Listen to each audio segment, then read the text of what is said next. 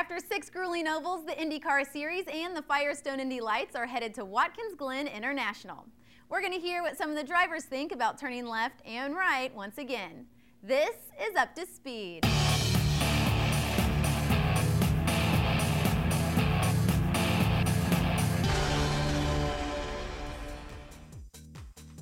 Yeah, I love Watkins. It's a fun place, you know, to have 3 in a row, and to be honest, I think we should have had 4 in a row, and some idiot spun out under yellow. Dixon, trying to warm up his tires, spun right in front of Briscoe, and Briscoe nosed right up underneath him. Chip still reminds me every day of that one.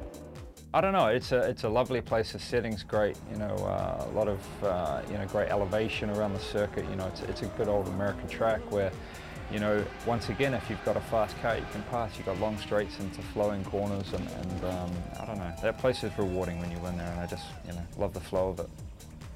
Well, the Glen is very similar to a lot of European circuits I ran in the past. It's very smooth, very clean, very fast, uphill, downhill, banked, and off-banked corners. So it's a very nice track. I think it's for sure one of the nicest tracks we have in the championship.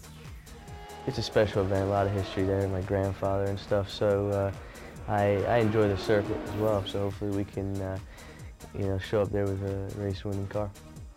It's just a fantastic track, very fast corners. I love the history of the track as well. Formula One used to race there. I think it would be a really cool track to win at for me personally, and you know, I've always run well there. Haven't had the win yet, but you know, I know I'll have a very fast car going there, so hopefully we can, you know, get it all right and be in contention to win.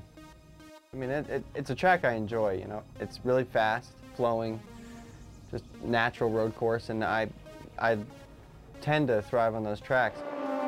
Here's the 17 machine of Ryan Hunter-Reay taking the twin checkers.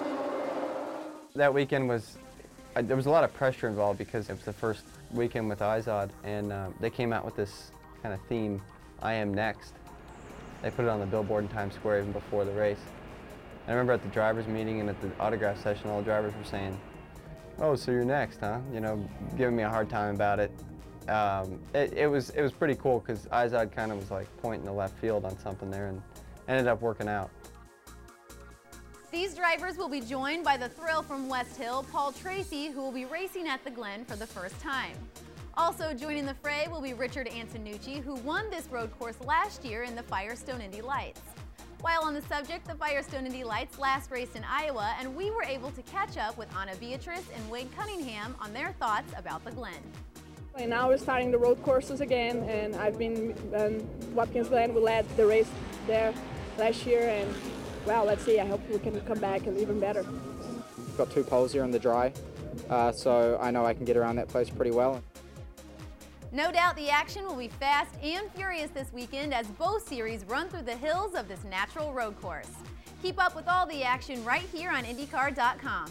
I'm Lauren Bolander, and you're Up to Speed.